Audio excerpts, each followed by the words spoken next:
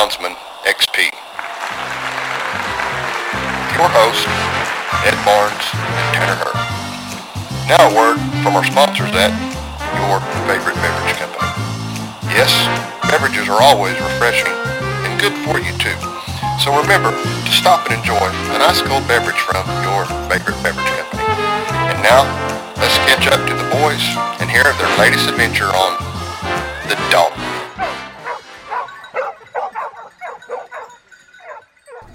All right, guys, welcome back to the Dogman Podcast. Myself, Tanner Hurd, Ed Barnes, Stoney Blan, Corey Rohde.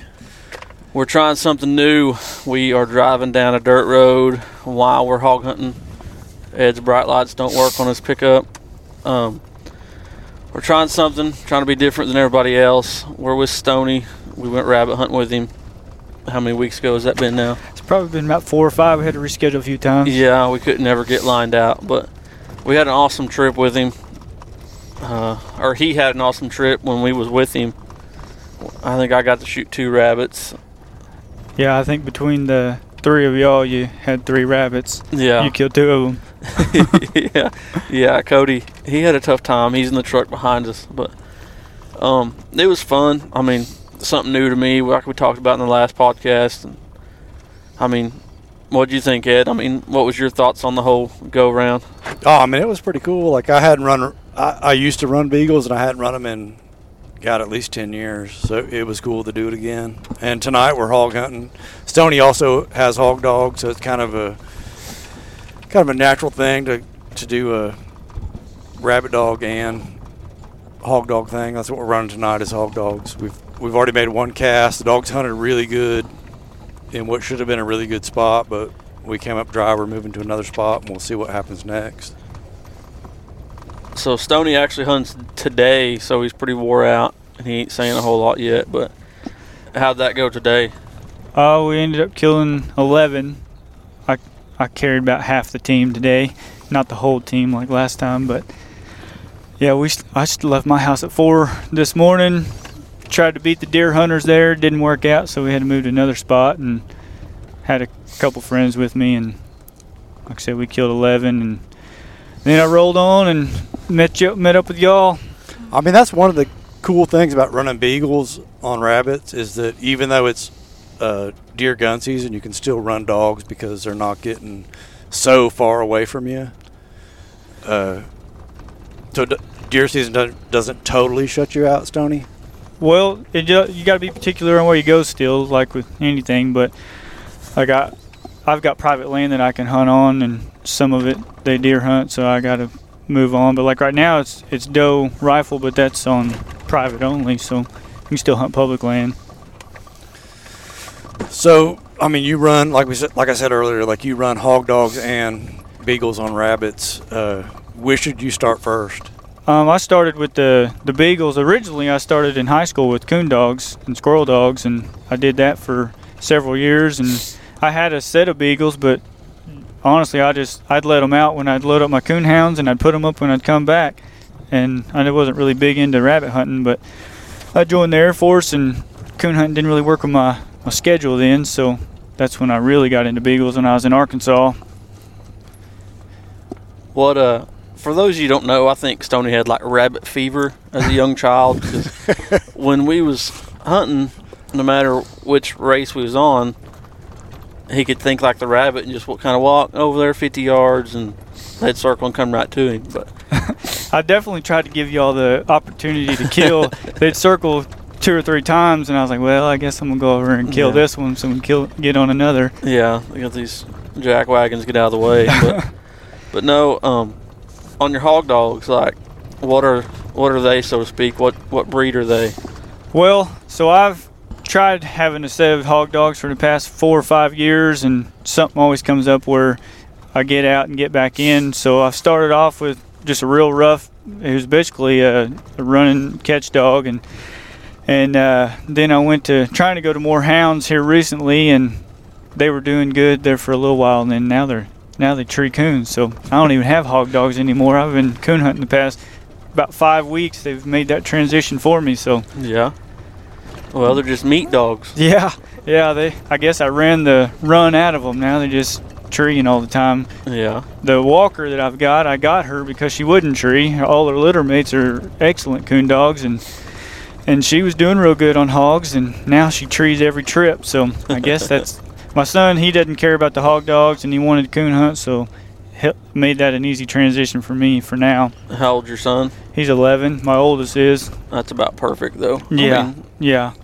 He's been all about it. Anytime with the beagles or the hog dogs, it was wishy-washy. He didn't ever want to really go, but he's been all about the coon hunting. So we'll do that for a little while and see how things go. I mean, we were talking about this a little bit when we went rabbit hunting, and that's kind of that's the thing that kind of draws me into hog dogs. Is it so like in the rabbit hunting world or the coon hunting world? If you want to get into it, there are designated lines that you can go to, and you can buy, dogs from a good line, and you're going to be pretty successful. Yeah. And that's kind of the thing in hog dogs that isn't really the case in hog dogs. It's a lot more uncertain. Oh, for sure. I had a lot more success when I was just running rough dogs, and like I said, I got to where it's kind of like bass fishing for me. I didn't want to just kill every pig. I'd like to just bail them and catch and release if I could, and depending on where I was at.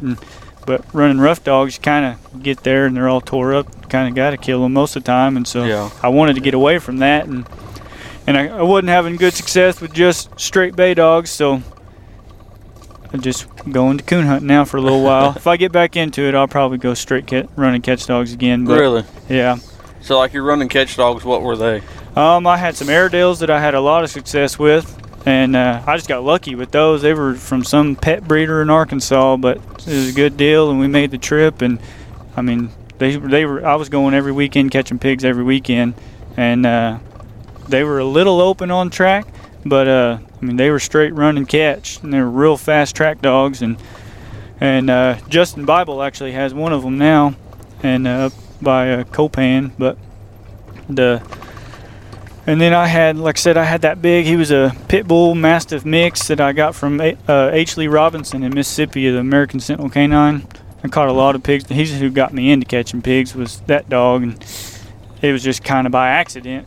I'd take him running my beagles, because where I would hunt a lot, there was a lot of coyotes and stuff would miss my beagles during the summertime. Mm-hmm. So I just take him along just for that. And one day he caught this big old spotted boar, and then I was hooked after that. And then, like I said, then I had those Airedales for a little while, and I ended up selling them because my youngest, we were thinking he was going to have some health issues, and so I didn't know if I was going to get to hunt much, and so I sold those, and then it ended up working out fine. But they were fun set of dogs. Those Airedales are pretty neat. Yeah, Ed had some crosses that we hunted with. And my question for you is, are they late bloomers? Are they? Mine weren't. They weren't? I mean, like I said, when I picked them up, they were 5 months, 6 months old, had never been out of a pen. They looked awkward just running. Mm-hmm. But I lived out in the country in 40 acres and had permission on the 4,000 or 5,000 acres around me, and I just let them run loose for about 5 or 6 months, get them legged up, and until they started getting in trouble chasing stuff, and then I started hunting them, and they went right to it. I mean, they were finding pigs probably the second or third trip, Really? and then it was all downhill from there. It was easy for them. I've heard some of them are late bloomers, but it didn't work out that way for them. That wasn't for you. Yeah. On your beagles, where do they originate from? Like, teach me something about beagles, because I know nothing. So, as far as the beagles I personally own, my oldest one, I got her from South Carolina from a guy named Eric Stout, and then I've got a couple others I've raised all of them from puppies, but I've got one from a guy named Brian Holland in South Oklahoma, and the other three I've raised from puppies from out of my dogs. But they're different bloodlines, just like everything else. Mm-hmm. Like a lot of my stuff goes back to Weir Creek and Oak Hill. So, like, on your beagles, you'll have lemon-colored beagles. You'll have, all different variations of beagles. What? Can you explain that for me? So, some, like with the lemons, for instance, like some, like patch is almost all lemon. There's some tricolors in it, but and then you'll have like niche type breeders where they breed for a specific color. Like the Oak Hills are known for being blue tick, and that's I run a lot of blue ticks. That's what ideally in the next 10 years my whole kennel is blue tick, but I'm not completely colorblind, so I'm still trying to have good dogs on top of it. But I prefer the blue color. But you got every shape and color they come from. I try to have all my dogs under 13 inches. I don't like them any bigger than that. Just they get through the cover better for me. I don't run a lot of open terrain. I mean, you guys hunted with me, seen what we're hunting, and them big dogs just stay hung up a lot and have a lot more trouble getting through the thick stuff. But you got them red, blue, black, every color you can come up with. Well, yeah, when I ran beagles, and it's been 20 plus years ago, but I ran straight patch, lemon and white beagles. Yep. They were bigger than yours. I would say they were probably 15-inch beagles. Yeah. At that time, I was running more open. Like when we went hunting with you, Stoney, we were running like light cover woods, basically. Yeah. When I used to run, it was mostly pasture that had briar patches. Yeah. So the dogs would push them out of a briar patch into pretty much an open hay meadow and run them. Yeah. So I kind of liked the bigger beagles for that, but I could see where hunting the terrain like we hunted with you, where a 13-inch would come in pretty handy.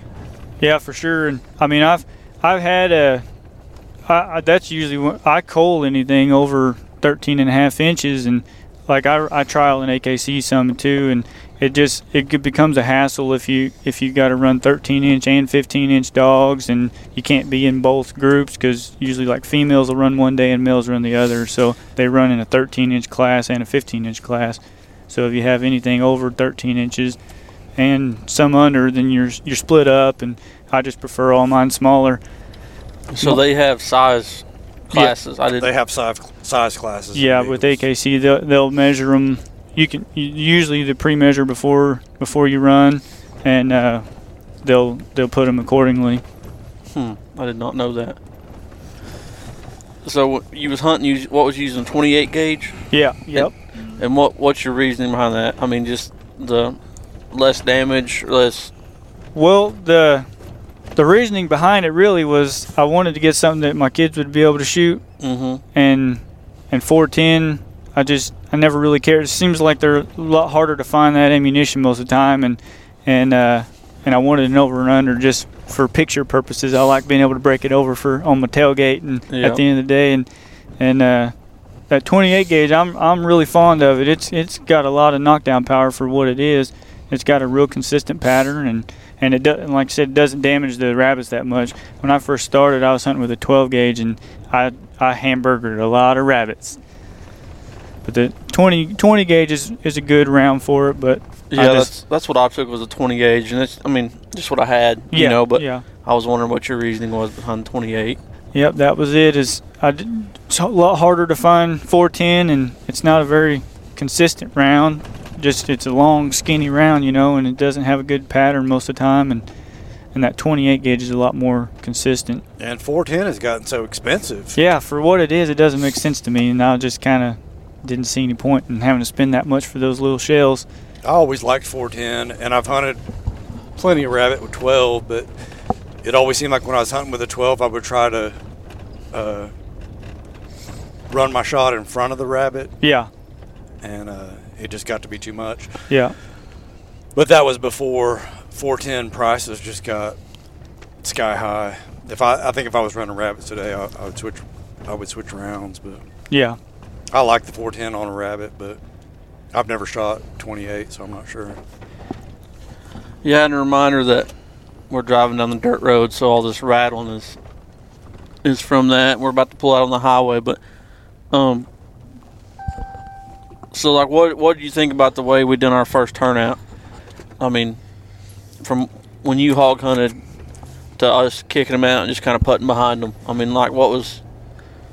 How do you normally hunt hog dogs? Well, it all just depended on where I was going. I hunted horseback a lot, or I just eased through the woods. Like I hunted a lot of public land, so I'd either be horseback or on foot, depending on where I was going. But some of the private land I hunt similar, but my dogs were 300 to 400 yard range most of the time. They didn't get out and just bust through the country or anything. But I mean, y'all's dogs hunted similar, just a little bit further than about how I would do it.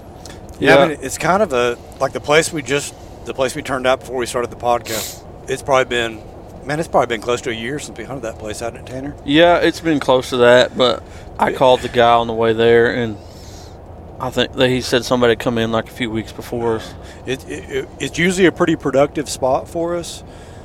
Like we said, like Tanner wasn't in the truck with us when we first turned loose. It was me and Stoney and Corey, and I was like, if those dogs go across the creek, we ought to have pretty good luck, and they did. But we didn't have good luck. But the dogs hunted good, and like Tanner's got a young pup out there that stayed with the two older dogs good, and like I said, they didn't get anything, but just that pup going with the dogs that makes it a success. It's a win, and that's what I was gonna say. Like when I first started hunting, I want them to cast. I want them to just go till they had to. But anymore, I'm liking, kick them loose. Yeah, they're going to go off a couple hundred yards. But I try to point them in the right direction, get them started. And then, like we've seen, they got in a little bit of sign. We thought we just kind of stopped and let them do their thing. Yep. That's what I'm trying to get towards is that. Yeah, I mean, when me and Tanner first started hunting together, how many years has that been? 6 years, something like that? No, it's like 12 now. 12? I mean, back then when we turned dogs loose, we wanted them to go. We wanted them to go as long as they had to go to find a hog. If it meant 3, 4, 5 miles, that's what we wanted. So that's always been. I got terrible anxiety turning my dogs loose, and I'm sure you know the mess you can get in when they go that far, and properties just seem to get smaller and smaller and places to go, and so just that comfort zone for me has always been hunting out to 300-400 yards, and that way I can reel them in if I need to. Yeah, it's definitely a different mindset. Like long range dogs is definitely a different mindset. Yeah. And when I first started hunting long range dogs, it was super anxiety ridden. You know, dogs that were 3 miles from you. You kind of get accustomed to it, As you know your dogs, you know that, they're not going to screw up. You hope they don't get run over.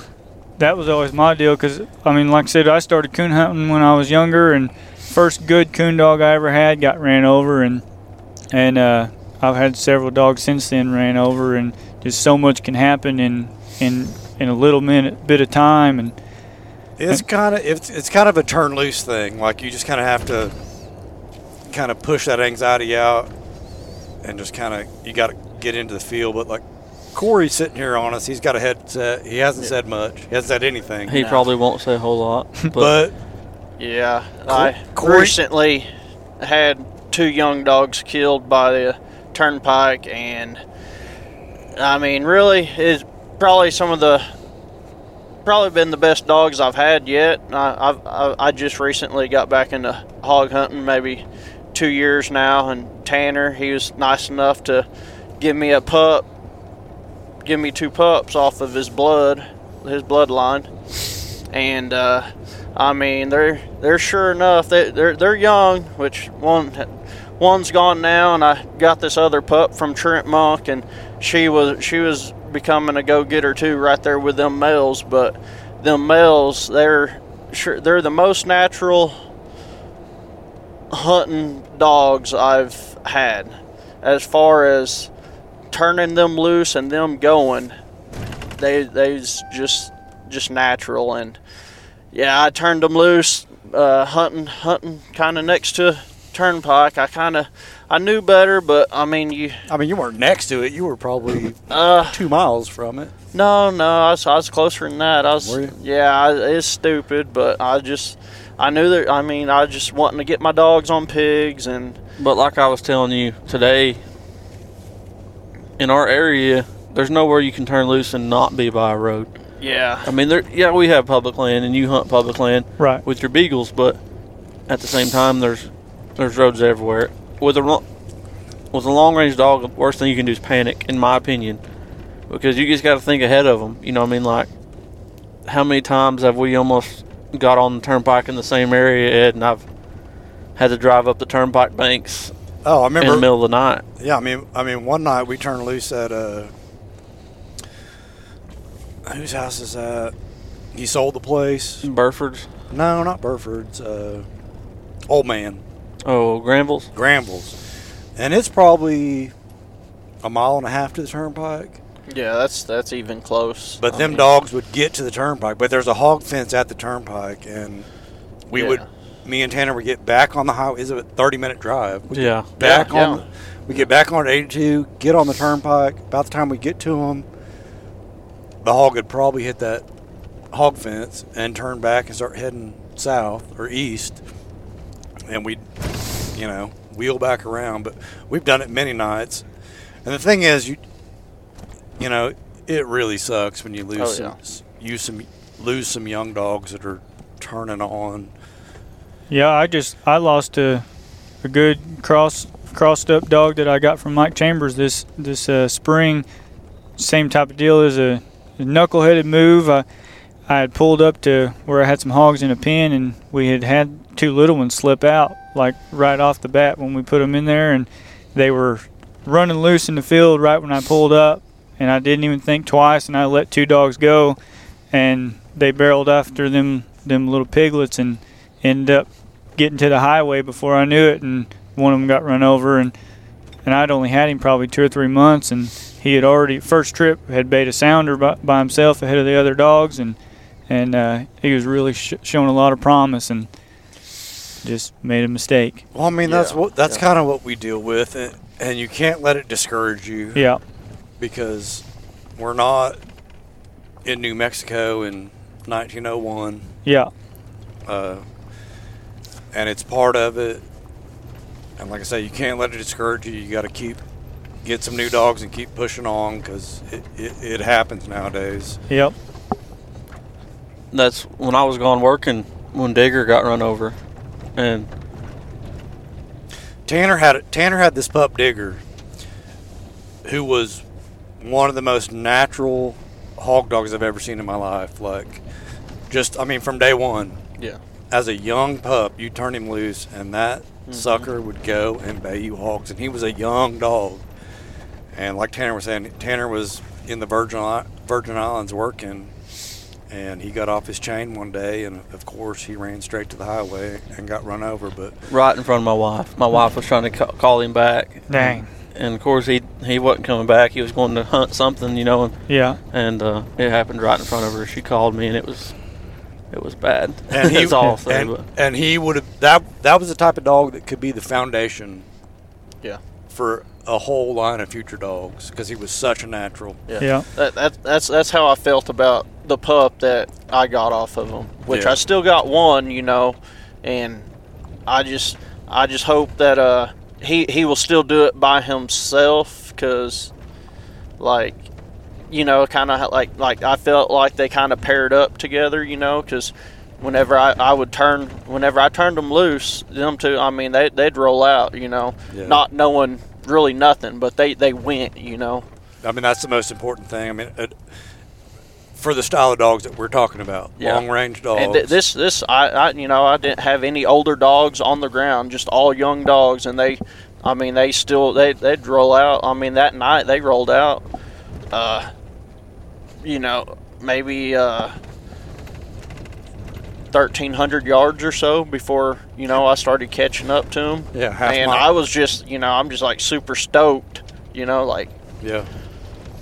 And that, like I say, that's kind of one of the dilemmas that we're in the 2020s hunting. We're not hunting in 1800. Right.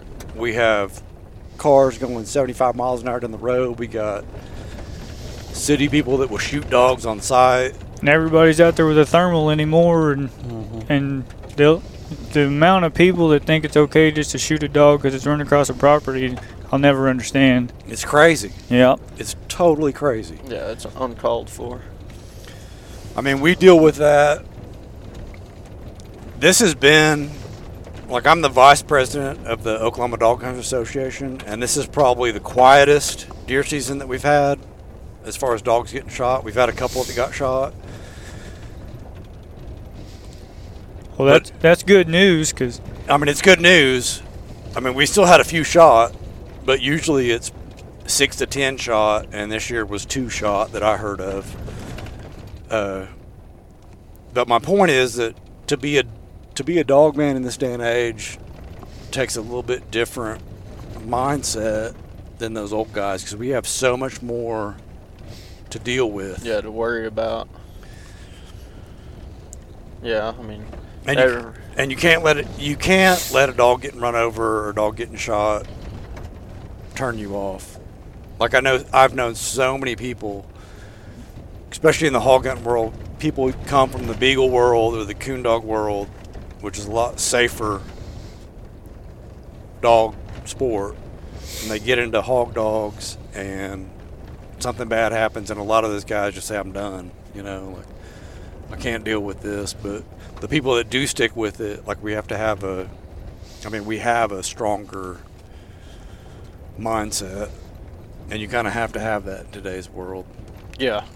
I just feel I feel terrible that they went out, by a vehicle, like for the most part I'm all right with, my dog getting cut down by a pig or, Yeah, but, yeah. I mean, to be taken out by a vehicle, I just, it sucks. It cuts a lot more deeper than just a hog killing them. than just a hog killing them. Yeah, when a hog kills a dog, that's just part of it. It's not fun. It's not fun when a hog kills your dog, but it's kind of like that's you know what they're going after. Yeah, that's what I signed up for. Yeah, exactly. But when they get run over or they get shot, yeah, or they get stolen, especially if they getting ran over, that's more of an accident. But someone actually pulling that trigger on a dog, I ain't never had that happen.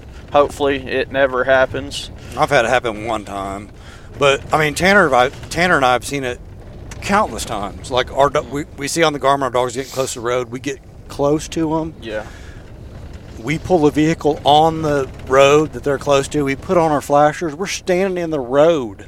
Yeah, trying to protect your dog. Waving our arms, and these guys come past us doing 70 miles an hour, and it's like, what are you? Yeah. Yeah, it's you're. Hunt dog. Yeah, they may not mean a whole lot to that guy on the other end of that, on the steering wheel or that gun, but to the owner, you put a lot of time. I mean, you put a lot of time in them, and like the pups you had that, you've been pushing them, I've been mock hunting them and doing the work that you need to do to make them good dogs, and they get run over. I mean, it's disheartening, but you have to keep going. The Houndsman XP Podcast Network is powered by Cajun Lights. All of your lighting needs for hunting can be taken care of at Cajun Lights. They have 3 models of cap lights. I'm going to run through them real quick. You've got the Rougarou, which is their high-end light. If you're a competition hunter and you got to find that coon up in a tree and it's all riding on finding that coon, you'll want the Rougarou on your head. Next is the Bayou. That's a pretty standard light, but it's got packed with features. It's got multiple colors. It's got walking lights. It's got the red, the green, the amber. It's all built in right into that light. And then you have one of my personal favorites, the Micro Gator. The Micro Gator is an ultra lightweight cap light. It's got all the features of a white light, red, green, and amber. I've used this light for everything from finding bear tracks early in the morning to coon hunting at night to working on plumbing in the house, changing tires on the side of the road. My truck doesn't leave the driveway without a Cajun light in it, and that light is the Micro Gator. Every Cajun light is durable, made from the highest quality components, and it is backed by Cajun's top-rated customer service. Check out Cajun Lights. You can go to our website at houndsmanxp.com. Go to our sponsors page, hit that link, it'll take you right to Cajun Lights. Check them out. They got a lot of stuff to offer over at Cajun Lights. Stoney, when you go to start your beagles, what's your first step? so to speak? I mean, is it just that you kick them into your others, or? Well, usually when they're about 3 to 4 months old, I usually put them on a domestic rabbit, because I usually keep the whole litter until they're about 3 months old, so I can evaluate them. Because usually I'm only breeding maybe twice a year, and it's for myself. So I'm trying to get the cream of the crop. And about 3 months old, I'll let them chase a domestic rabbit. And usually I've already made my pick before then, but that just helps solidify it. And then I always try to keep a few friends that are wanting pups, and that's where I'd rather my dogs go to, is friends close by than selling one. And then after that, about 5 months old, 6 months old, when you can tell when they're ready. If they still act real puppyish, I won't take them because it creates bad habits, and they'll get to barking at trailing the dogs and stuff and chasing them instead of wanting to hunt. But once they're ready, I'll start taking them one or my older dogs, just usually bracing them. And once they start contributing and getting checks and stuff and putting in more on the race, then I'll start feeding a couple extra dogs in there. But spring and summer is training season for me most of the time, and I run my dogs year round, so I'll usually brace dogs or solo dogs all spring and summer, just a couple hours each, and rotate them all out throughout the night. And I run a lot of private land where I can just go park in the truck and sit there and swap dogs out, and that's usually how I do it on my puppies. So like in the summertime, you say you run at night? Yeah. And that's, I mean, is it just for heat mainly? Yeah. Just because it's so hot. So I'll try to get an early racing in the morning sometimes, but during time, usually in the summer, I'm spending with my family. So nighttime, I'll go out there and just park the truck, take a nap, and let them run until I'm ready to swap them out.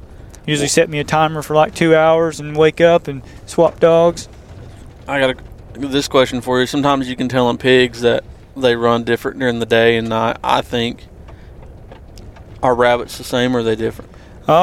Typically they have their same territory and their same trails. Where you find them a lot is different, because they're feeding at night most of the time. They're nocturnal, and so you'll find them in their feeding areas out in the open more. And that's one reason I like running puppies at night too, because there's a lot more activity, there's a lot more tracks than them having to go bust the brush and to find a rabbit. They can find a hot track pretty easy. Do you ever run into the issue of taking those dogs that started at night and run them during the day? No. The transition is if you start them in the night, it's an easy transition. But I've seen some people. I mean, my dogs have all been ran at night, but I've seen some dogs that have never been taken out at night, and they don't know what to do. They just kind of stand around. Because like in hog dogs, we run into dogs that perform well during the day that don't perform well at night. Right. And Tanner and I hunt probably at least 90% of the time at night. Yeah. And sometimes when we go to run them younger dogs during the day, it goes both ways. Sometimes we find dogs that run better in the day, and sometimes our dogs that run good at night don't run good in the day. You don't run into that with rabbit dogs? Not too much. Like I said, I'll start my puppies most of the time, and it's at nighttime, and so then once it starts cooling off and getting closer to rabbit season, then I'll be running in the day a lot, and it doesn't mean nothing to them usually. Because my seasoned dogs, they know better, and usually by then I'm running them in a pack, so once it comes time to run in the daytime, they just follow the rest of the pack. I mean, Tanner kind of alluded to it earlier in the podcast, but it was pretty amazing when we was rabbit hunting with you that you just seemed to know the exact spot to stand in. Like, I was behind you, and I kept thinking, we need to push up there and get next to Cody and Tanner, because they were kind of pushing the front, and you would just hang back, and those rabbits would come by you every time. And I just wonder, like, I mean, obviously that's just from like experience and running those rabbits so long, but you just seem to know the exact spot to stand in each time. Well, it was by trial and error, because I promise it wasn't always that way. I used to always be in the wrong spot, but it's weird too, because I mean, where we hunted the last 4 years, I've hunted that same spot. So those rabbits aren't educated, because I didn't kill them the year before. It's all new rabbits, but they'll run the same routes. Like that one that you're like, oh, we'll never get one on camera, and then I shot it right then. Like, it was only 10 feet from me, and it was so thick you probably couldn't see it. But I mean, they run that same route to cross that little road right there in that corner every time. It's funny because I was telling Tanner, like, okay, so I started running dogs on rapids. That's how I started. And I ran totally opposite of what you ran. So, like, when my dogs would strike, I was pushing the dogs up close to them. Mm-hmm. And I was telling Tanner that you had a really patient, what I would consider a patient version of hog hunting or rabbit hunting. You would stand back, like I say, you knew where the rabbits were going to come back. And it's funny because Tanner and I hog hunt the way that you rabbit hunt. Oh yeah. We're very patient and we stay back. But in rabbit hunting, I took the totally different approach. Like when we went hog hunting with Cody Fox, she hog hunts like you rabbit hunt, like The opposite of what you rabbit hunt. the opposite of what you rabbit hunt. It's funny you say that because that's how I hog hunted, was opposite of how I rabbit hunt. I was always up, pushing my dogs forward, and if they're pushing the hog further from me, I'm trying to keep that distance close. So I'm there, when I need to be, and I think what it comes down to is a confidence in your dogs. Like, you had a confidence in your rabbit dogs that Tanner and I would have in our hog dogs, but I never had in my rabbit dogs. Like, I was always. But I think it comes in again your style. I mean, you said you was running rough dogs. Yeah. You kind of got to be there. Yeah. And Cody has her hound. That she's run now, but she's used to run her run and catch dogs, and It was a stay close kind of style. Yeah, you have to. And that's why I was trying to transition into the hound, just running straight bay dogs, because I got tired of that. They catch 600-700 yards away, and then they're so beat up by the time you get up there. Usually, if you catch a good boar, that you're down for 3 or 4 weeks before you can hunt again, at least. And so that's why I was trying to make that transition. But kind of like it doesn't really make sense, huh? Yeah. I mean, yeah. It's really kind of an odd. It's kind of an odd thing if you really think about it. I mean, to me, from doing so many different types of dog hunting, I've had really good squirrel dogs, really good coon dogs. I still got the beagles. With rabbit hunting, the hog hunting is the hardest thing to me that I've ever done, the most humbling thing I've ever done, just to be consistent. With rough dogs, I mean, I was pretty consistent. I caught a lot of pigs. But like I said, I never had consistent luck once I started transitioning to trying to just run a straight bay dog. Every pig is different, and just when you think you get them figured out, then something totally out of the ballpark happens, and it's like constantly scratching your head, re-game planning. What should I have done different? And it's like it's a constant game that it's just you never get it figured out. At least I didn't feel like I ever did. Yeah, I mean, I think running loose hog dogs is the hardest of all the dog sports. For sure. You gotta I never could get that perfect mix of just rough enough to get them to stop. Yeah. But not so rough that they're getting hung by the time you get there, before you can get there, and or busting the bays because they want to get just a little too rough, and then you constantly got busted bays. And yeah, I think it's a total tight line, like working that balance. Yeah. Like you say, between, like, you want a dog that's rough enough to stop them, but not a dog that's so rough that it breaks bays or is cut down by the time you get there and it's all over. Yeah. I think running loose hog dogs is, to me, the pinnacle of dog hunting. For sure. I'm biased, Yeah. but that's my genuine thought. And you got to have plenty of ground to run loose bay dogs too, because I mean. Yeah, that's the thing. You have to do your homework. Yeah. I mean, that's a big part of it. Like, the place we're pulling up to now, me and Tanner have been hunting for years and years. There's no one spot that's super big, but we've been lucky enough through Tanner's silver tongue to get permission on almost everybody around, so it adds up to a really large spot. Yeah. And that's a big part of running loose dogs is having that ground. For sure, and usually it works out where if you get permission on one landowner and word travels that you're respectful and you're taking hogs out that they're wanting out, you usually can grab neighbors up pretty easy. That's how I got so much land over there in Boynton. Is I've got almost 3 mile sections worth of private property between all the neighbors and the ranches in just a short amount of time. Yeah, a rabbit. Was that a rabbit just ran the road? Yeah. He don't know how much danger he was in. Yeah. Stoney left his beagles back at the store. Yeah, they're whooped. They put in about 18 miles today, and Wow. yeah, it was a good running day. This place to the left of us, Stoney, when we started hunting this, it was just loaded with pigs, and they'd never been hunted. I mean, like, you'd bay them, catch them, they'd run 50 yards, bay them again. Like, it was just. And then over here on the other side was the first place we ever actually turned out on. And as soon as the dog's tail got out of sight, they started baying. And me and Ed was at the truck, and they was down there baying. I think we had 3 or 4 dogs down there baying. And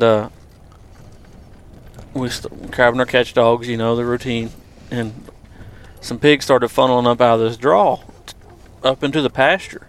And I was like, what the heck? And there's probably 30 in a group, just nose to tail coming up out of this draw. Dang. And them dogs are open right now. That's your dogs, Ed. Is it? Yeah. See what we deal with. No. Blame it on the whiskey. And the other side of the draw, about the same amount comes out of it. So there's 60 head of pigs just come out of this one draw. Wow. I mean, that's how no pressured it was when we started hunting this. And them dogs in the box are barking. Well, I swear they were. Only dog I heard was one on the other side of the fence. Okay. I could be wrong. Drinker, maker's mark, and hush. Go ahead, Tanner. But no, I mean, that's just how it was over here. But, I mean, obviously we've educated them over a period of time. But there's still quite a few pigs in here. It's just... This was the place. Okay, so Tanner and I got permission to hunt here. And the landowner said, he gave us permission to hunt. And he said, I only got one stipulation, and that's it. You guys kill everything you take out. Yeah. Let's not get into this. We can get into it. A little. So this was like probably about noon. He gives us permission. Tanner and I come back in the evening, and we send some dogs, and they bayed. And we go into them, and it was thick. I mean, that was some of the thickest stuff I've ever been in. I mean, it probably took us an hour to go, 300 yards? Yeah, it was close. And we got this hog caught. And we said, well, it's just been a matter of hours that this guy told us everything's going to come out dead. Tanner and I don't have a knife. We don't have a gun.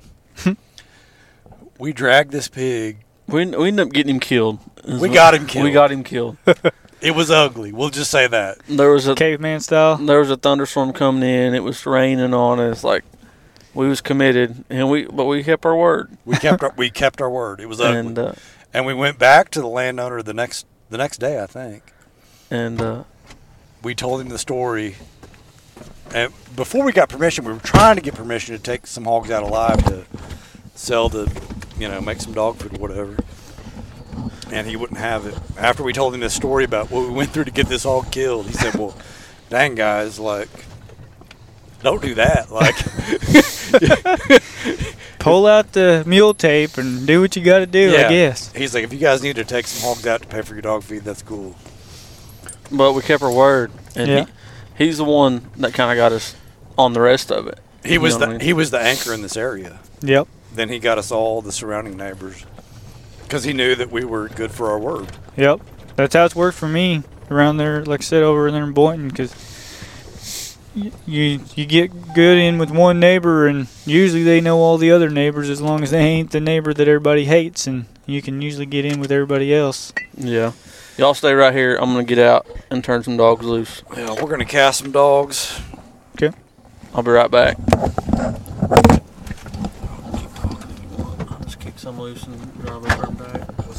I said, y'all can keep talking if you want. I'll just kick some loose and we'll drive up there and back. We kick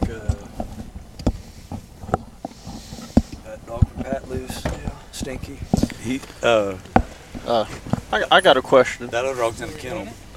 18 miles, is that like average for your rabbit dogs a day, or? Yeah, when That I is crazy. when we hunt all day, I'll usually hunt daylight till dark, and depending on the terrain, if the rabbits, if there's not a lot of rabbits, then sometimes we might have to put more miles in than that. If there is a lot of rabbits and you ain't got to go very far for them, it might only be maybe 14 miles, but average if I hunt all day, it's around 18 to 22 miles. And I got on a bunch of swamp rabbits today, and so they would run sometimes 800 yards straight away and then circle and then come back, and they definitely cover some ground. Yeah. But it's different from hog dogs. So, like, you're turning dogs loose, and, I mean, they're not just casting and going miles like we're used to. Yeah. They're those 18 to 20 miles, probably at least 3/4 of it is them constantly running a race. That and how far behind are your beagles, like behind the rabbit? Like, just because, like, I don't know, I would just kind of be hesitant on shooting at a rabbit knowing my dogs are chasing it, but I mean I ain't ever been rabbit hunting or anything, so You never rabbit hunted with beagles? no. So, I mean, they're fairly close to you. Yeah, and that dictates by terrain as well, because I mean if it's real thick, a lot of times the beagles might only be 15, 20 yards behind them, because the rabbits don't have to run real far to get away. If it's open cover, then they might be 100 yards, and swamp rabbits, they'll almost always be 150, 200 yards behind a swamp rabbit. They're sprinters. They like to run a long ways and then stop and wait for the dogs to get close, and then they'll sprint a long ways again. The Cottontails, they're short sprinters. They may run up 40, 50 yards and stop and wait. Run up 40, 50 yards, and you can see them Cottontails, they'll sit there and perk their ears around, and they're listening for the dogs, and that's why a lot of times people have trouble killing them rabbits if they've never done it before, because they're looking for the dogs, and the rabbit's up ahead of them, 40, 50 yards, and they start getting fidgety when they start hearing the dogs come, and the rabbits, it knows something's chasing it, so it's all Listening its for senses are everything. keyed up, and it's listening for everything. So when you get to moving around, shuffling your feet, trying to get in that better spot, you done turn the rabbit, and the dogs will usually be just 20 feet out of sight, and that rabbit heard you and just eased around you. That's why I always just hang back and sit there and if I'll watch where the dogs ran by this time, and then I'll adjust accordingly for the next time, because most likely they're just going to come right back to the same spot. Yeah, and Totally different from hog hunting. Yeah, definitely. That and like I've squirrel hunted a little bit, and I know that the gray squirrels they're pain trying to catch up to and shoot before they get in their hole. Yeah. I like them red squirrels. In rabbit hunting, is there like easier rabbit than any other rabbit, or? I hate swamp rabbits. Okay, yeah, it's just like I hate a gray squirrel. Squirrel hunting. Like, they're exciting to run because, I mean, you can throw 10 or 12 dogs down and just have a roaring race in the timber, but most of the swamp rabbits I run in Oklahoma, I don't know what it is here, because I lived in Arkansas for 7 years, and we'd run swamp rabbits for, sometimes an hour or more, but almost every swamp rabbit I jump here will run 400 to 600 yards and hit a hole. And then I got to work the dogs all the way back to me, or I got to go up there and get them, and it's a pain in the butt.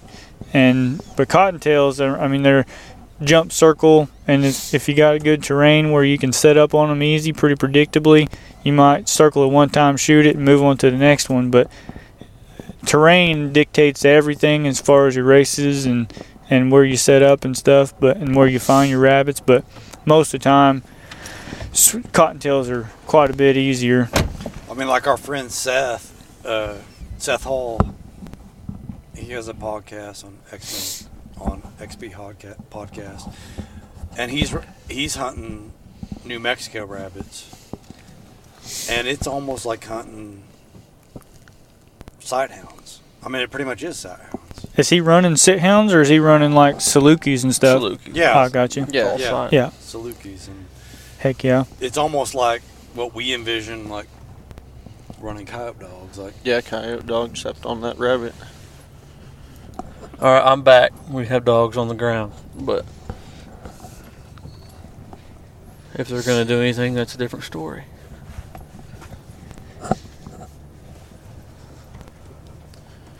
Well, as long as you got Chick out, I think we'll be all right. Well, she's not out. We'll be all right, but it might be a long night. Yeah. How old did you figure out she is? Chick? Yeah. I think she's 10. That's crazy. I remember the first hog she bayed. And I would imagine, like in my mind, she's like 5 years old.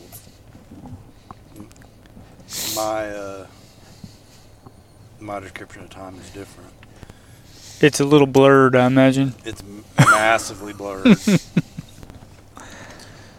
Well, I know last year or 2 years ago, I don't know, whenever we went hunting, we got to see them dogs actually chase that pig, after they had it bait up and it broke. And we got to watch them dogs chase them through the woods a little ways. And I ain't ever hunted with Chick. I just knew she was an older dog, so I didn't really know what to expect. And sure enough, she was the one in front. She was about to grab that pig on the butt. She's a good dog. Ed, I don't know if we've talked about it on here or not. The first time Ed was talking about her catching her first hog, we was hunting by Industrial Park. A friend of ours that hunted with us passed away now. He kind of had the hook up on the deal and knew where the pigs were at and all this. And we was just walking by the pickup down this road, and all the other dogs had blew through this area. And she goes out in the middle of like a wastewater treatment pond, like nasty, nasty, nasty water. Is Tanner saying it nicely? It was a shit pond. Yeah, I was about to say that. And was it actual shit? It was actual shit. Guaranteed. If it was actual shit, you and Colby wouldn't have waded out in it, would you? No, it smelled like actual shit. Was there a fence around it? So a bunch of some older dogs blew past there. Chick was a pup, like right at a year or probably under a year. So she starts baying. I turn to Tanner looks at me, and I turn to Tanner and I just shake my head no. I'm like, there's no way that these older dogs pass this up.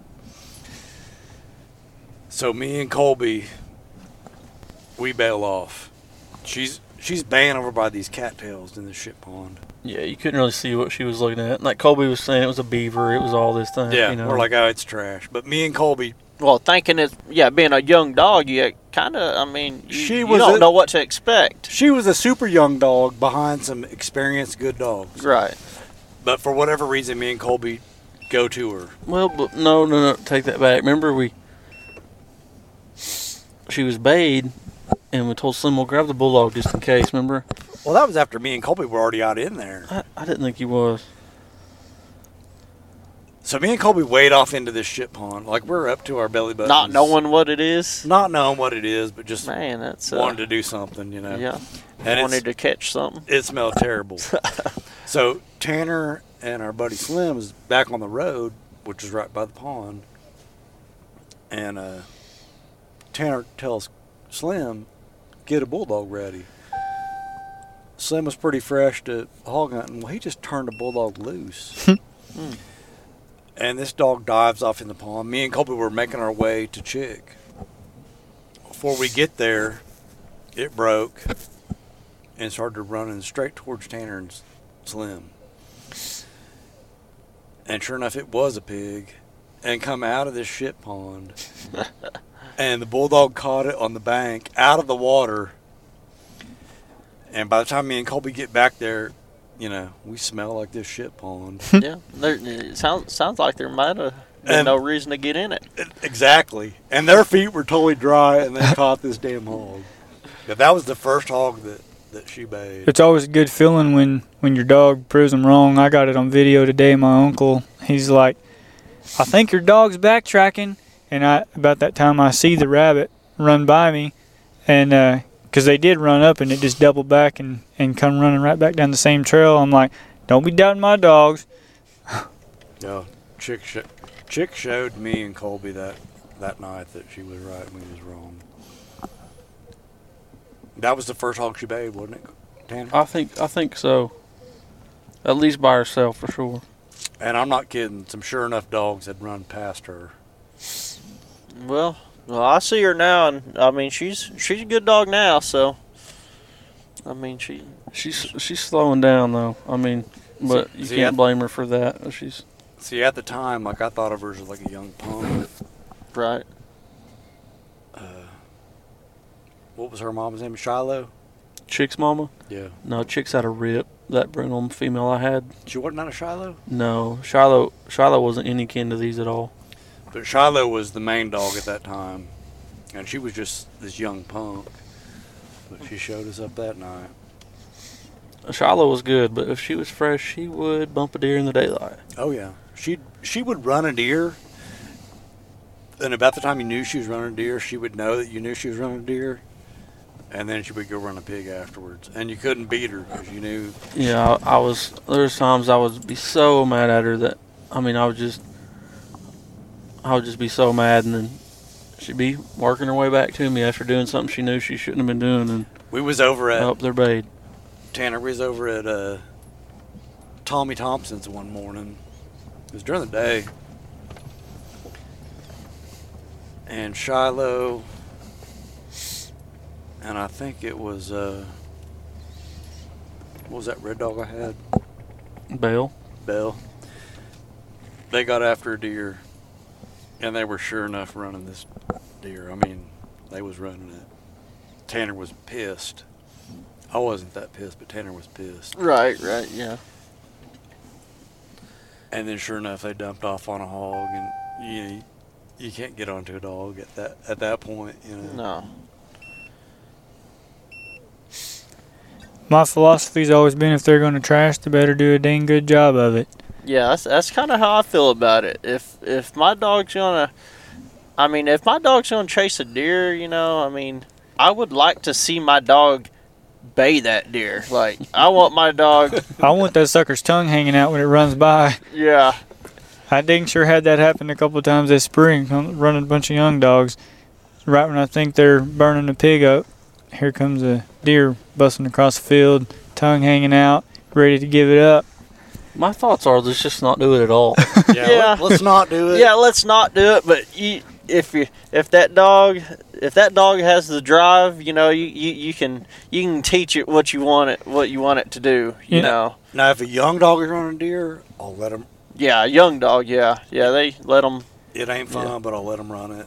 I'll Was- let Tanner and Colby and Cody give me shit. Yeah, that's right. Yeah.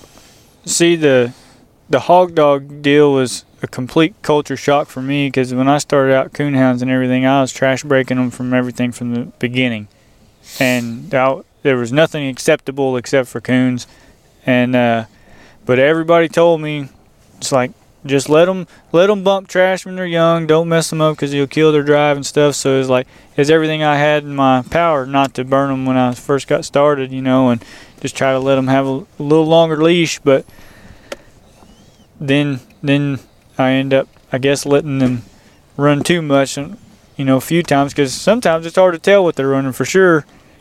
And all these pigs are running with their sneakers on these days. They don't just stop and bay up easy. No.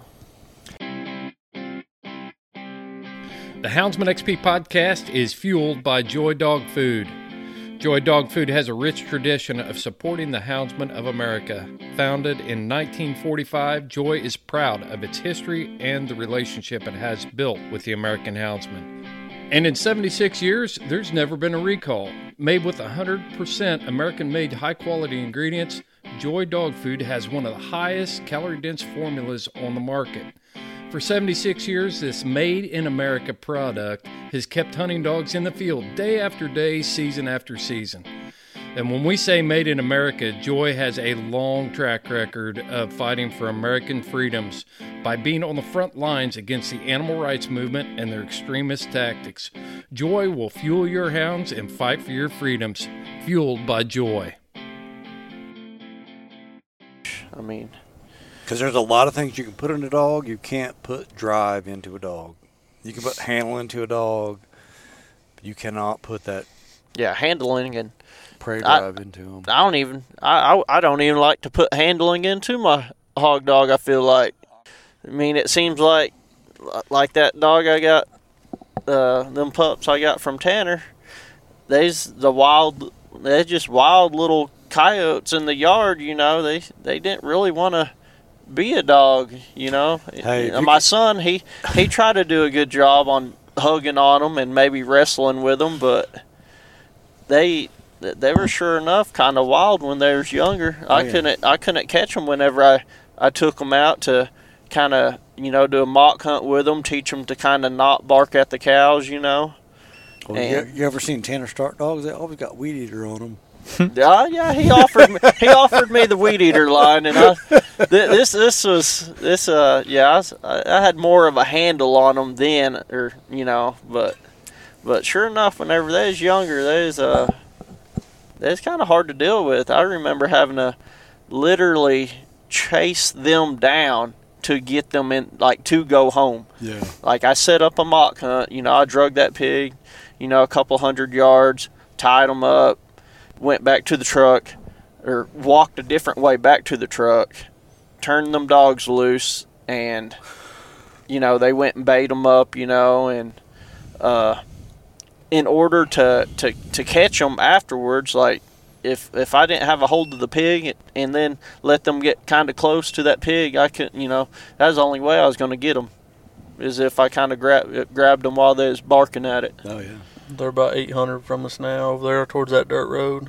Which to our left? The dirt road we just drove from in the bottom. Yeah. I went to see if that gate was locked or not, but they're, yeah, pretty much to our left, pretty much. They're in a good spot then. Yeah, I was hoping they was just gonna stop and do their thing. Yeah, we're kind of doing a different thing here, like doing a podcast as we hunt. Hopefully they bay up and we can get some of it. Quit talking and go do something, huh? I'm proud of that pup, though. Both turnouts he's went right with them. Which pup is that? That brindle male out of Georgia. The litter mate to the one Corey had run over. He's sticking with them? Yeah, they're 8:30 right now. Just kind of working that thicket.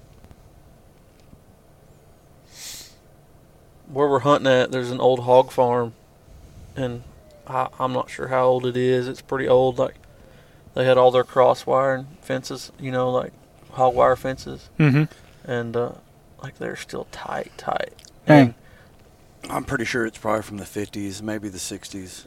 They knew how to build fence. It's a cool place because they still have all their little loafing sheds, you know, and like hog waters out in the middle of the field. Obviously, they don't work, but they and they got a little corral with a big, like an old grain bin beside it, and we've baited in there a bunch in these, just like a cedar thicket, limestone and stuff, and we had one caught one day, and Ed had a black bulldog.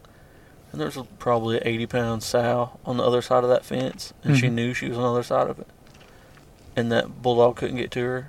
And that bulldog like had his head through the hog wire trying to get to her, and she was just standing there looking at him like, I know you can't get me. Dang. And I'll never forget. And it was all happening right in front of us. But they know where the holes are in the fence is one of the things. I lost that. them And it's pretty cool because, like I said, it's probably from the 50s or 60s.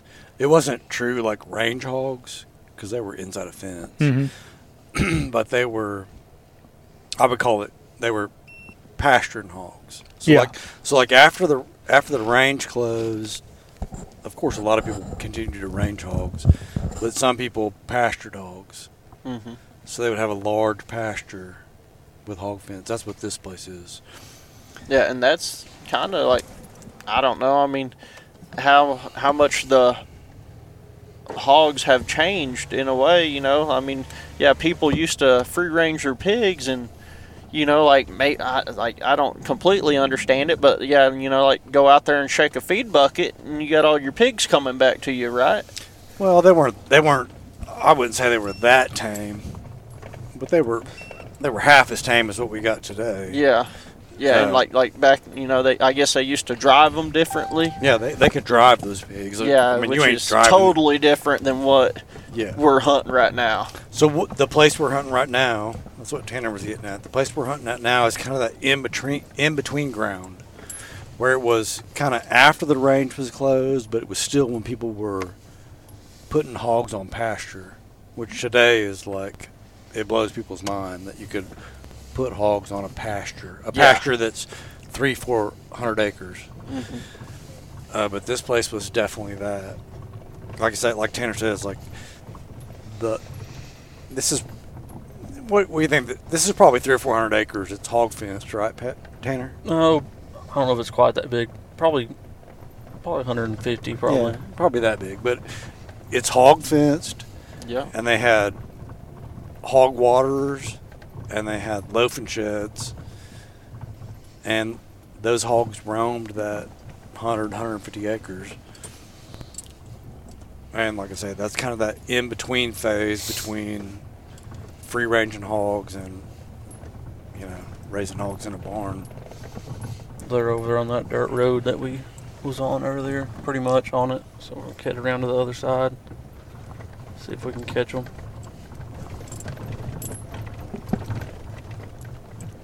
If I can remember my way out of here.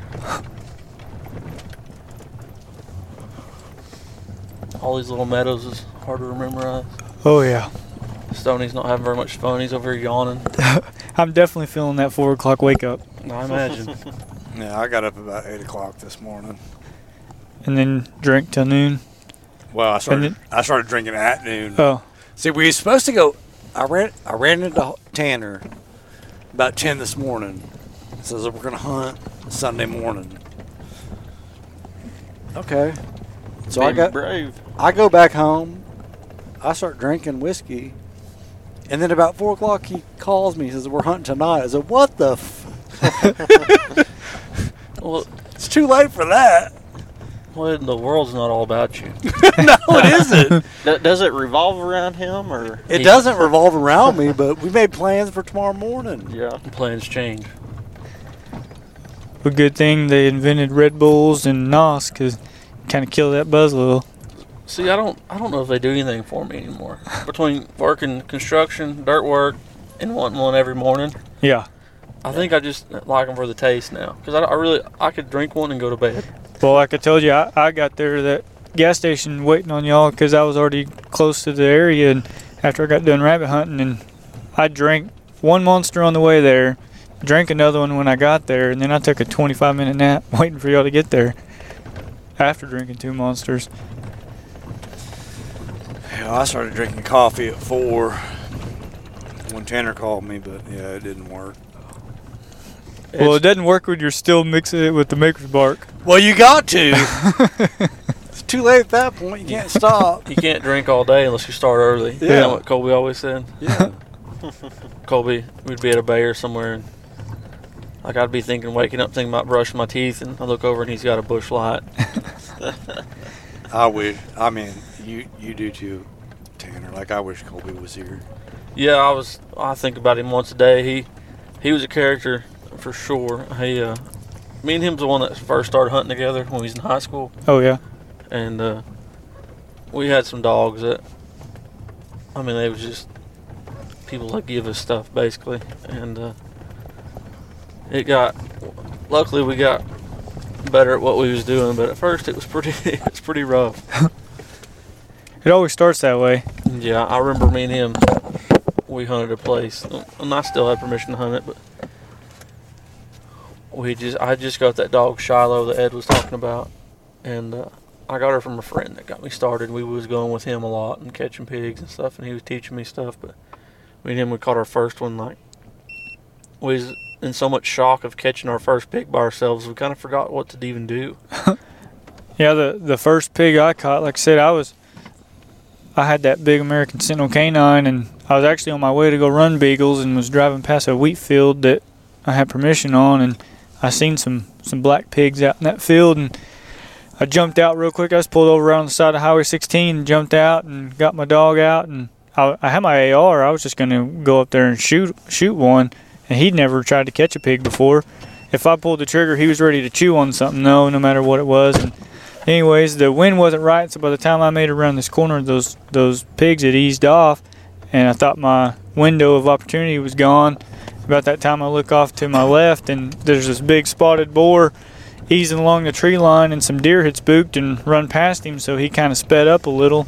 And I knew that creek was only maybe 60 yards wide. My window of opportunity was about to be gone again, so I sprinted across this wheat field. And right as I got to the tree line, that dog, he winded that pig, and he blew under the fence and just nailed it, caught it on the ear, and he'd never even seen a pig before. And that boy was pushing 200 pounds, and I shot it with my AR because I didn't have no knife or nothing then. I was just ready to just shoot it with my gun, and then I was hooked after that. You know what app I use on my phone more than any other app besides the podcast app to listen to this here podcast? I use onX. onX Maps is the most comprehensive mapping system for hunters on the market today. I use it all the time. When I was in New Mexico, I was looking at 40,000 acres of ranch that I needed to learn. I flip open onX and just start studying the map. When I'm riding trails, I put the tracking app on. It helps me get around in strange country. I could mark water sources, food sources, bear sign, just all kinds of options within onX. You need to check out onX Maps by going to houndsmanxp.com.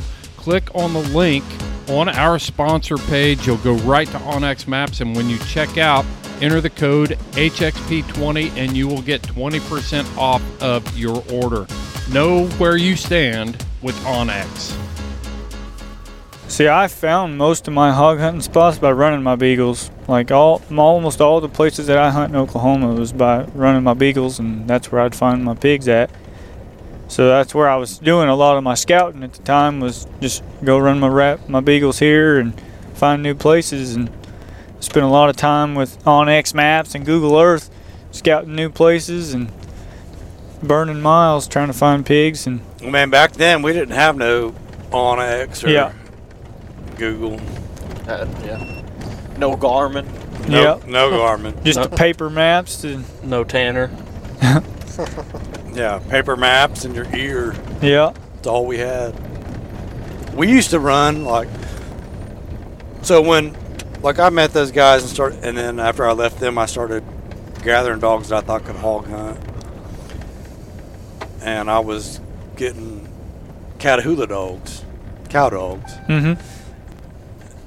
And of course they were for the most part silent.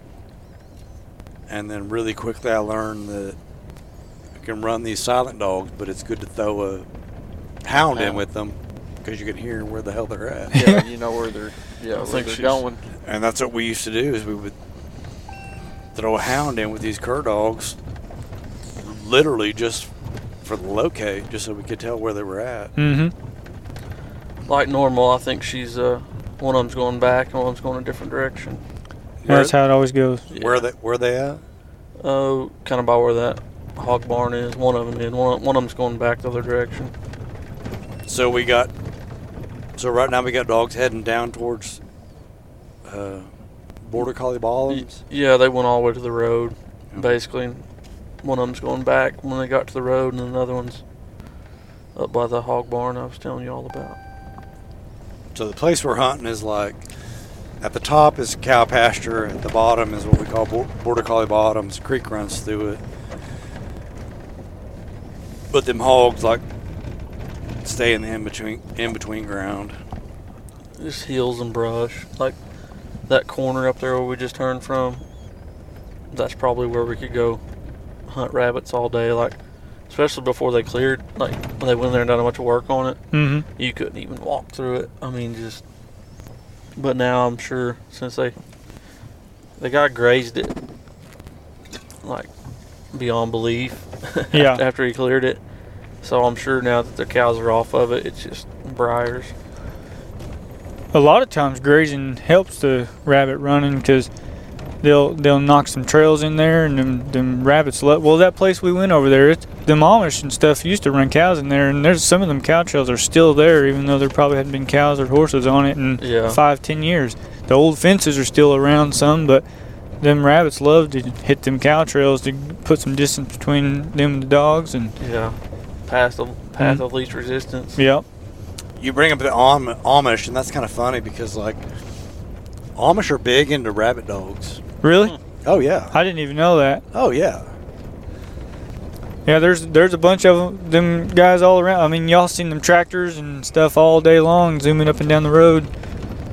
I mean, I say Amish. They're not really Amish. They're Mennonites. Yeah. There's a slight variance in there, but Mennonites run dogs are usually rabbit dogs. Yeah.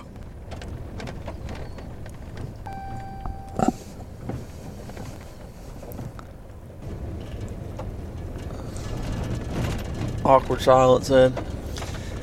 Yeah, I mean, this is a big part of hog hunting is driving. Yeah. Let them dogs work. Yeah, and when a track doesn't run out, or they're getting, close to this dirt road, our dogs, for instance, a lot of times you'll head around here to, I got to get around there and cut them off. What you do, if you don't want them hanging out on any kind of road, even if it is dirt road like this. You don't want them on it, obviously, but 9 times out of 10, you're driving back to the other side that you just kick loose from. Yeah, you're backtracking yourself. Because like these older dogs, they get there and like, yeah, we're not supposed to be here, Yeah. I think, anyways. But like with your beagles, do you ever have a problem with the roads, or, I mean? Well, I try to hunt where I'm not close to the road because, the rabbits cross and dogs' nose are to the ground. They're oblivious to what's coming at them. They don't know what's. But like that spot we hunted over there by Shoto, I mean, there's a lot of traffic there, and that day was the most of the rabbits have ever crossed the road. Usually maybe 2-3 times, but it happened quite often that day. And actually, I went there again probably 2 weeks later, and same deal. Had a bunch of rabbits cross the road, and I tried to kill every one of them. But usually that's not the case. I run there during the summer and stuff. And you can just park right there and run rabbits, right next to the road, and not usually have that issue. But that's about the sketchiest place that I do hunt. Most of the time I'm walking in 300-400 yards from the road, But I haven't had a beagle ran over, knock on wood, and I don't think ever. But I've had a bunch of coonhounds run over and a couple hog dogs. But, they're usually covering a whole lot more ground. I try to keep my beagles reined in. I mean, it doesn't do me any good to circle a rabbit 400 yards away. So try to keep them within 100 yards of me hunting most of the time. And they're pretty good at checking in and hunting with me. Like if I start veering off one way, they'll hunt some area and then they'll figure out that I'm not over there and they'll work their way back to me. And that's kind of how I hunted with my hog dogs and stuff too. Like they'd hunt a bigger area, but if I start veering off in a direction, I have my tone broke or whatever. If I'd tone them and get them to come check in and go the direction I'm going. So before it just turns into rambling, that was the first time I'd ever had rabbit. Oh, yeah? No tame rabbit, no wild rabbit. That's the first time I'd ever had it. And so we talked about it on the previous podcast, and my family they didn't do that stuff. Yeah. And what is your favorite way to have rabbit? Man, I've had it a bunch of different ways, but just recently my wife had made some like rabbit noodles, like chicken noodles, and that was really freaking good. I've smoked them. The first way I ever ate it, and I've never had it as good since. My grandma cooked it when I was about 14. I'd killed some rabbits, and she just baked it in the oven, and breaded it and stuff, and it was real good. But frying it is real good. You can't hardly go wrong frying it. That's what we did. Was yeah. fry. Usually bread it with some seasoning and stuff, and frying it, and that's about the easiest and best way to do it. But if you smoke them or grill them, you gotta oil them good, and it's such a dry meat. There's not a lot of fat to them, so it's easy to dry them out too much if you ain't careful. But Colby's the friend of ours that passed away now that we was talking about earlier. Mm-hmm. His grandma would do squirrel and dumplings. Oh yeah, yeah, yep. I'm sure that would go over well too. Yeah, and I've barbecued it too. Like you can cook it in a crock pot and pull doing like pulled pork kind of, and separate it and then barbecue. That's real good. Didn't you say you had it on tacos? Yeah, Didn't you yeah. say that one? I think you said that one was the day we was hunting. Yeah, basically any way you eat chicken, you can eat it. You can eat rabbit. Yeah. That's what me and Ed was catfishing a lot, and we got tired of it. And he's like, "Well, let me show you this." He started doing the catfish tacos. Yeah. Just frying it like normal, not like a grilled piece of catfish. It was just fried catfish, Yeah. and that's the way we eat it every time now. Oh, yeah. Oh man, you put it in a taco with some sriracha and some Coleslaw. Oh man, You had me at sriracha, you lost me with the coleslaw. Well, I'm a big fan. I'm not that adventurous with eating, but I'm a big fan of that like juxtaposition Mm-hmm. of like the fried fish to the hot sriracha. Mm-hmm. if anybody's still listening to us ramble at this point, these dogs barking are not in the box. I swear, these are house dogs. These are border collie bottom This- dogs. It looks like it might be our next catch dog. Yeah, they could be. They've bred in with something. Look like they're ready to catch a tire. Like Tanner said, when we first started hunting down there, there were straight border collies. they was everywhere. Like, I think that one time we pulled in here, he had 9 border collies, and it was just he'd had a litter, and they'd stayed around. But yeah, They somehow started breeding into some bulldog type dogs. Sure, people dumping their bulldogs off out here, Mhm. and then they stuck around too. I mean, we're in the middle of nowhere right now. Mm-hmm. That's where people typically like to jump their strays off at. Seems like. I hope they don't find my cur dog and stretch her out though. This is the part that another reason why I was never comfortable having long range dogs is because you end up in someone's front yard and having issues with their dogs or something. And Well, I mean, it's kind of funny because like me and Tanner have run into it countless times. Like people think hog dogs, they think mean dogs. Mhm. And we're like, look, our dogs are not mean. Like, our dogs are not going to cause a problem. It's usually those yard dogs that cause a problem. Oh yeah, for sure. Well, and you get dogs barking like this, and then it harks your dogs in there. They hear it and hear the commotion, and they want to go check it out. And then, Yeah, they're right here at the gate that we gotta open to. Our dogs are? No, these. What do you mean we? I gotta get out. Be careful, Corey. This one's big, Yeah. The dogs won't bite you. and they're growling at me. Get back! Get back! They're going to bite you. They probably are.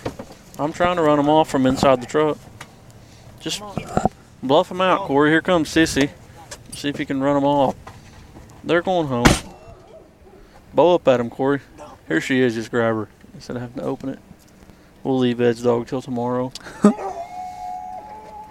He ain't causing no problems. I can't believe them dogs didn't find something.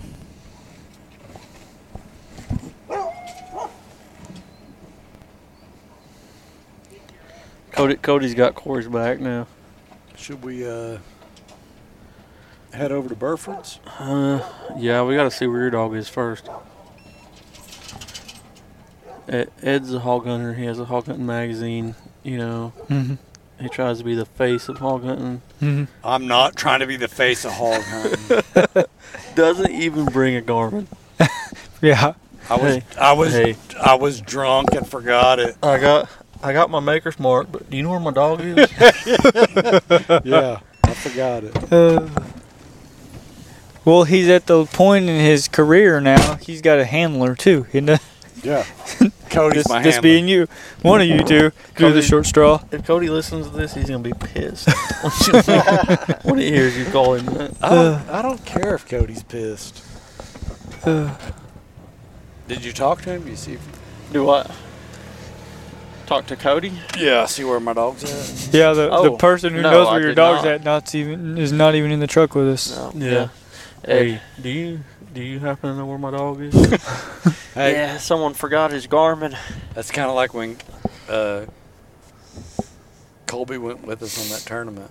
Yeah, we was hunting a tournament, and Colby wasn't the Sunday churchgoer. I'm just gonna say that. And We was hunting tournament. We was all tired, and the dogs were smoked, and we wasn't gonna win, so we wasn't committed, and we hunted a place. Colby got in the truck. We drove to the next place. Went to kick dogs loose. Colby goes to the dog box. He goes, "Hey, did y'all catch my dog?" I said, "No, I thought you caught your dog." He drove like 15 miles to the next spot, and his dog was still back there. He'd left him at the spot. So let me ask Cody real fast. Yeah, see if Cody knows where my You know where his dog is? Cody?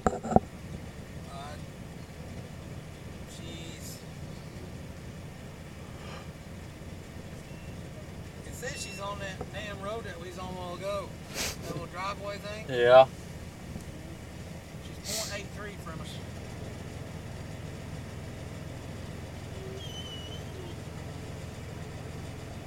Think one of us ought to stay here and one of us go there.